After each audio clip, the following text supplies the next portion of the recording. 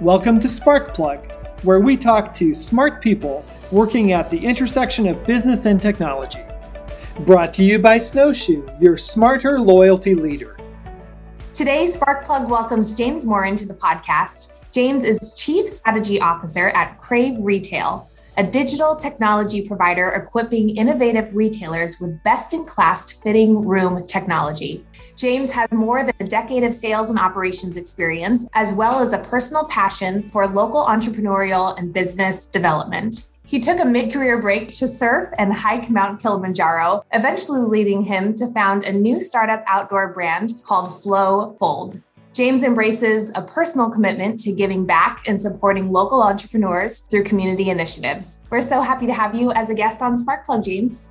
Thanks for having me. Excited. Yeah. First things first, let's start in the middle. Tell us about your mid-career break, your mini retirement, so to speak, after you sold a startup, and what did you do then? Sure. So it's funny. I have these pictures that pop up in everyone's memories on their own phones, right? I have these pictures of myself in really long hair. And when I did this first little quote unquote retirement, my quarter life crisis, the really important takeaway there for me was I had been part of a company that had raised $60 million in venture-backed company. I knew it was going to sell. The only real reason I joined that company was I wanted to be part of that process. And I don't regret it for a single day. But what I learned through that process was if all you're doing is chasing that carrot just to learn that you don't actually like carrots, it just really makes you think, second guess some things. I've sort of pivoted my own personal career into just making sure that I did things that I was passionate about. And that led to, of course, joining a couple of my friends at FlowFold and what they were building with that company. But then also, when the time was right, coming and joining here in Austin with Crave Retail, because again, I'm doing it for the right reasons, because I'm passionate about what I'm doing, what we're trying to build. And I'm excited to talk to you about that today as well.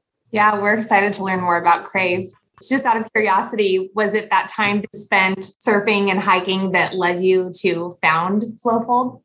No, and I want to say for sure, I wasn't the only owner of FlowFold. So there was a couple of us, but I think what it was for me was I did surf, I did rock climb and mountain bike, and I spent a lot of time outdoors. And I was like, I want to put that energy, my love and my passion towards something around that. And we worked with creating this outdoor gear that could then blend those two passions. But as a result, I got firsthand, really detailed knowledge. I went from the pharma space, which was sort of D2C, but also I understood the dynamics around logistics and distribution. But then I went more D2C and more direct to retailers. And I learned about a lot of issues that I saw with some really big, impressive, beautiful retailers that I loved. And I wanted to try to help solve those problems. And that led me to, so you can kind of see the whole arc that I ended up having. Right. Well, during the pandemic, you actually helped to create 500,000 face shields. So can you tell us about how FlowFold was involved there?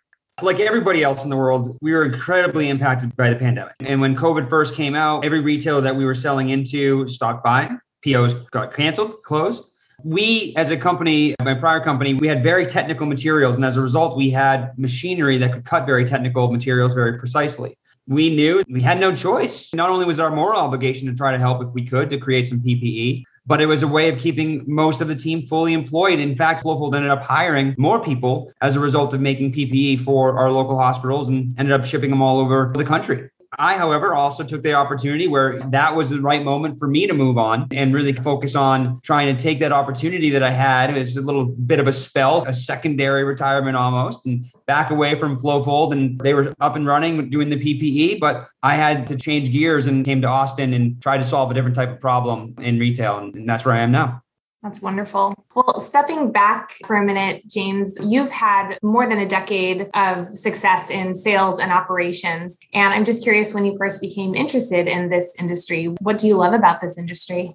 I just think it's so dynamic. If you're referring to retail in general, I think everybody can, and we'll talk about some of the problems that Crave is trying to solve, but everybody can understand what a good experience is with shopping and what a bad experience is with shopping. And we all do it. We all need to do it. It's a vice for some people that makes them feel good. Sometimes it's just a necessity. Sometimes it could be a stressor if financially you're not where you need to be, especially with inflation, right? So I just think it's such an important part of our culture of what we do as individuals that it's really fun to be part of because it's changing every single day. And that as an entrepreneur is something that excites me because I don't want to be stuck in a redundant system that's old and not going to adapt. Yeah. Well, will you tell us about Crave Retail? Yeah, I'd love to. Crave Retail, our mission is to give shoppers the experiences they deserve. Really, what we're focusing on is unifying that online and offline shopper experience to create a better experience for the in-store shopper. Our bread and butter right now is where we've seen the most amount of success is our digital fitting room, which is really important for any of the listeners. There's AR and VR and you're trying things on in front of a camera. That's not what we do. Crave still believes, and it's backed by numbers, still 70 to 80% of all fashion and apparel sales is going to start and end in brick and mortar retail. The retail apocalypse is a problem with stores closing, but it's far overstated to the point of being nonsensical. The majority of fashion apparel sales still happens in stores because shoppers want to touch, try and feel, and try on items. We optimize around that experience by putting digital displays inside of fitting rooms and allowing shoppers to interact with that screen, which connects them to associates on the floor.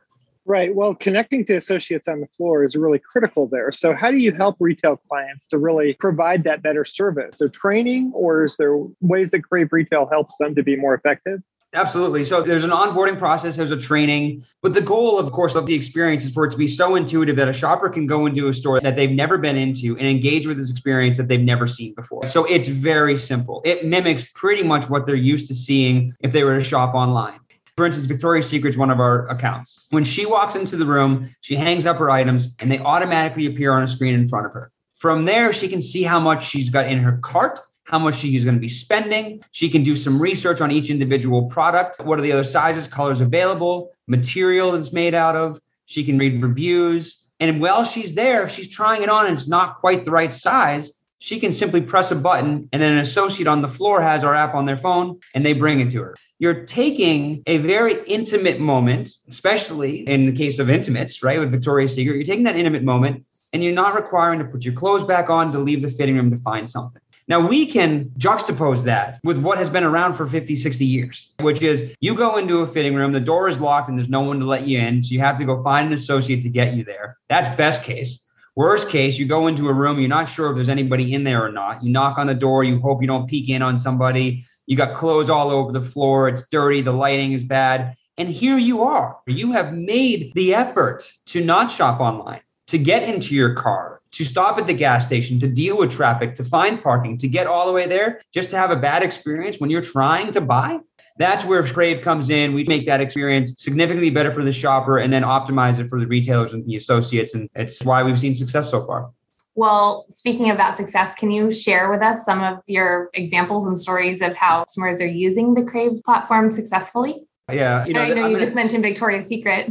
You asked that, I legitimately got goosebumps. One story comes to mind. It's going to be the thing that gets us to a $100 million company. It's just something that I'm really passionate about because our customer is the shopper. Victoria's Secret, Under Armour, some of these big retailers, that are obviously keeping us employed and allowing us to build a really special team. But the people that we're focused on and our mission and vision is to create a better experience for the shopper. And I remember hearing feedback from one of our retailers that somebody who was hearing impaired went into the fitting room and for the first time ever was able to have a conversation with an associate effectively and get that support. And that it was the first time in her life that she was able to shop and have that experience that we're all used to having. We're not built for that. But the fact is that we created an opportunity for that shopper to connect with the associate and get help on demand. And that always resonates with me, always gives me chills. But more specifically, when you talk to the retailer and what benefits they're getting, we still have to have an ROI for these retailers. And we know that. We're seeing happier shoppers. When we're seeing positive VOC, voice of customer feedback coming back, that is impactful because it creates more loyal customers. And we know more loyal customers spend more money. We're seeing an increase in basket size. We're seeing an increase in conversion, which makes sense. When you're trying on an item, your intent to buy is as high as it's going to be in any other point of your shopper journey. We want to optimize around that moment. I've often referred to brick and mortar as having a bit of an identity crisis over the last, 10, 15 years since e-commerce came out. It's what I refer to as this death spiral. What happened when e-commerce came out is that more and more shoppers went online. It was more convenient. Therefore, revenue in store fell. When revenue falls in stores, that has a cascading effect. Now you have less labor hours. You have less people working in the store. Then customer service goes down. When customer service goes down, now all of a sudden sales goes down even further. And round and round and round we go to a point where we have these huge footprint stores with not enough people working them and a bad customer experience. So we go straight to the top and we say, no, we're going to figure out a way to use your limited resources that you have, connect you with the shoppers when they need you the most, And we're going to elevate that customer experience. And we're going to go right to the top of that never-ending downward spiral. And we're going to stop it in its tracks. And that's where we've seen this. And then there's ancillary benefits, reduction in theft, reduction in returns. Both of those things are very expensive when it comes to shrinkage. So primary goal is a happier customer. That's the number one thing we're shooting for.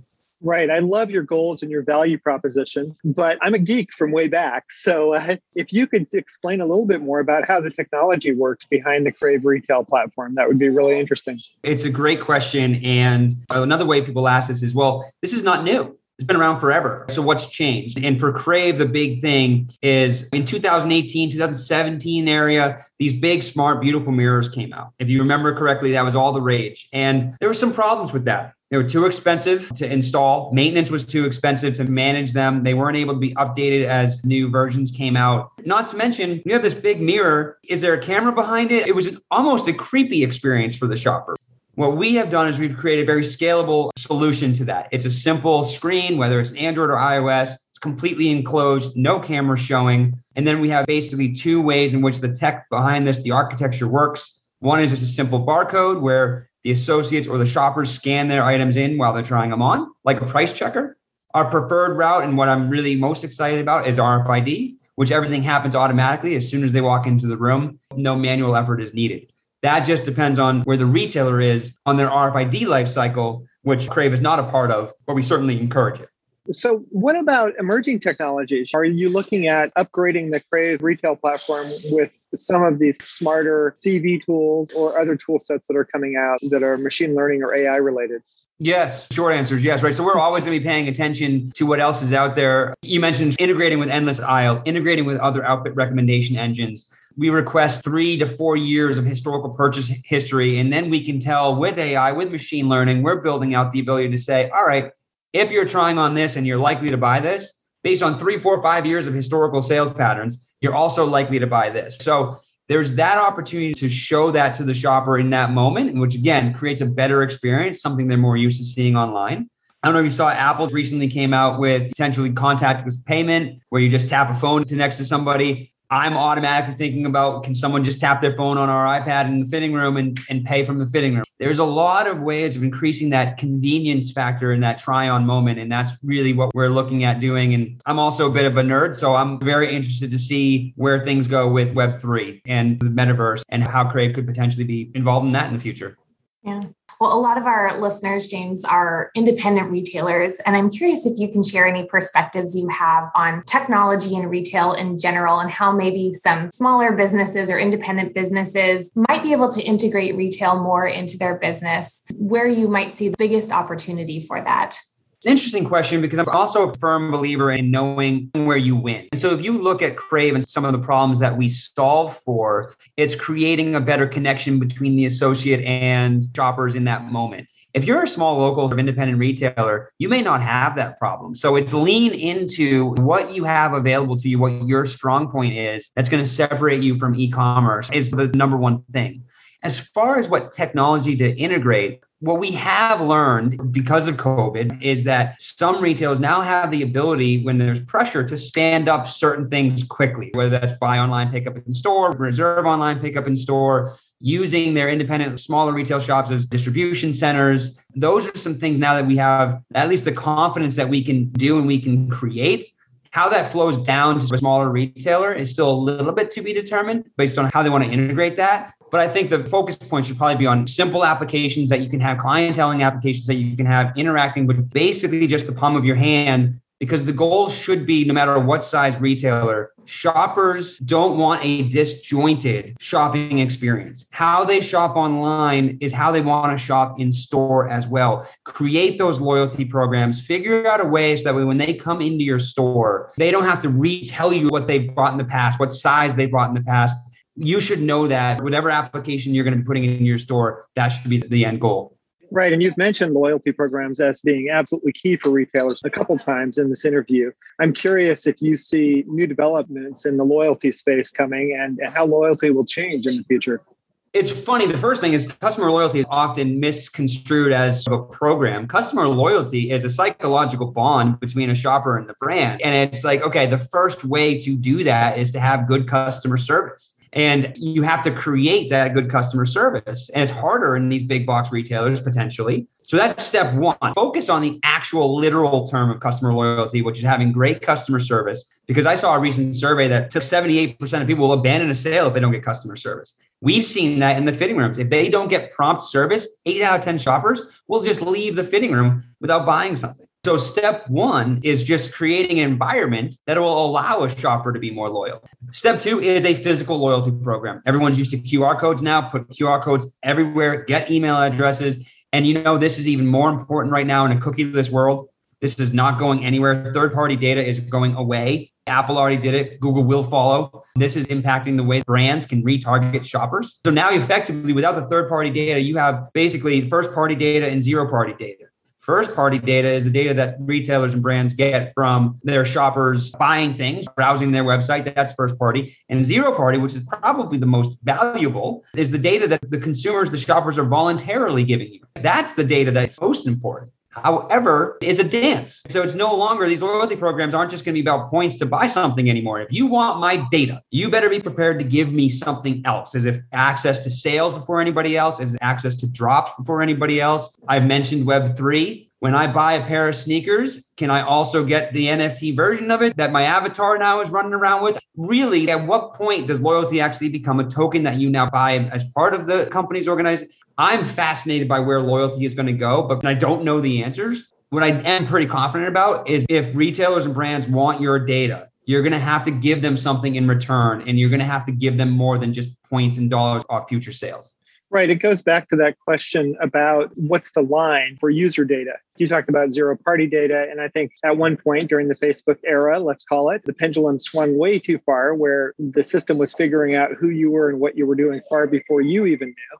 There's some famous examples of this. And now the pendulum is swinging back where Apple is cutting off access to user private data. Other systems are reevaluating their use of data. Where do you think the world of privacy will go in the future in terms of us sharing data? Will it all be zero party, or will there be a corrective motion here too?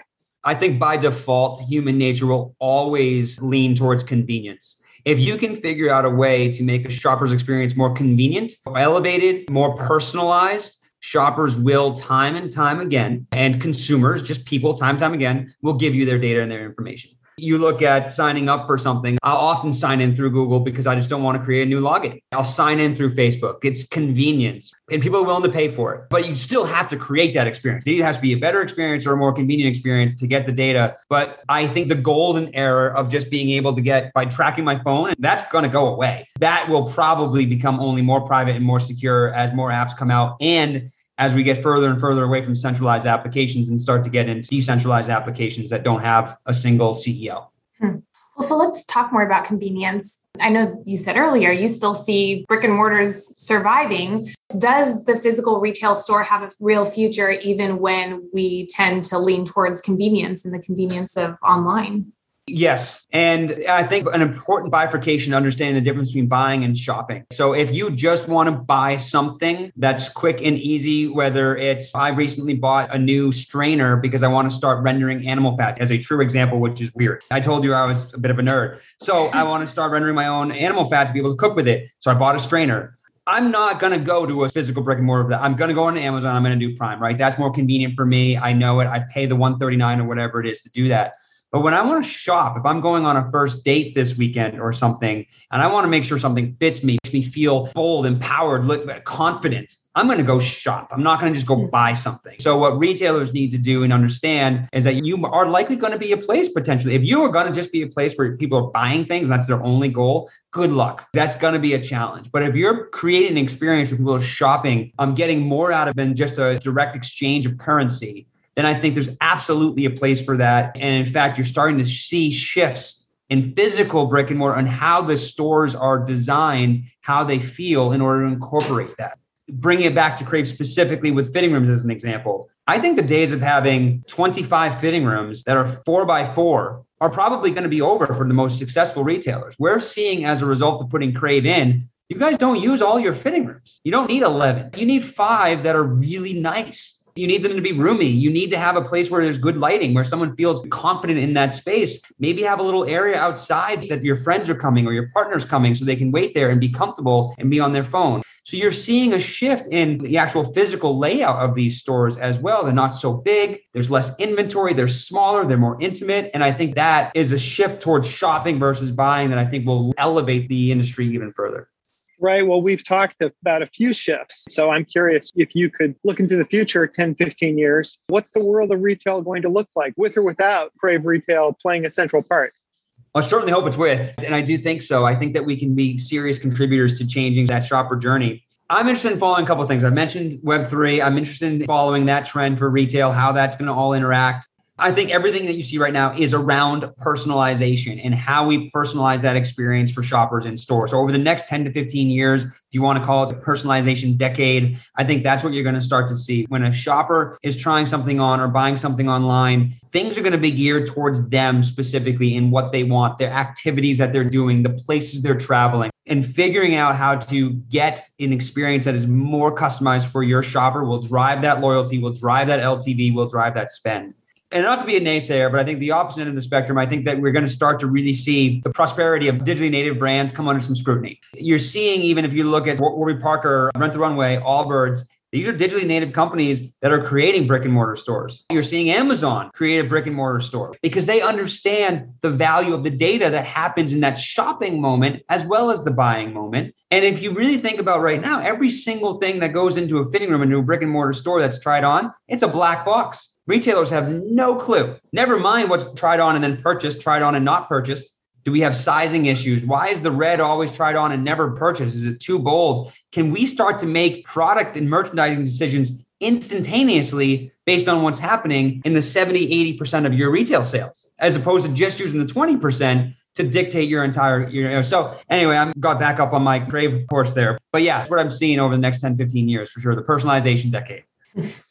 Well, thank you so much, James, for sharing your perspectives today. And it's a fascinating conversation and really wishing you and Crave all the best going forward. I can't wait to go into a fitting room soon and see your technology. Perfect. Yeah, we do have one last question for you, which is, what do you want your legacy to be? What do you want to be remembered for? Oh, goodness. It's not so much about saving brick and mortar. I used to think I want to contribute to changing the tune around brick and mortar and the fact that it's dead and everything's online. I don't believe that to be the case. We may not be the situation where people used to go to the mall and hang out anymore and do the arcade. I mean, maybe those days are behind us and maybe I'm just being nostalgic of those days, but I think it has a place in our culture. We want to make retail better for our shoppers. And as far as my own personal legacy, I want to create and take part in creating a company where people want to work, people want to come into work and contribute to that cause. And that's what's important to me as a leader. And I'm going to try very hard every day to make that happen. So fantastic to hear that vision. Thanks, James. You're welcome, guys. Sparkplug is a wholly owned property of Snowshoe. All content, copyright 2021, Sparkplug Media.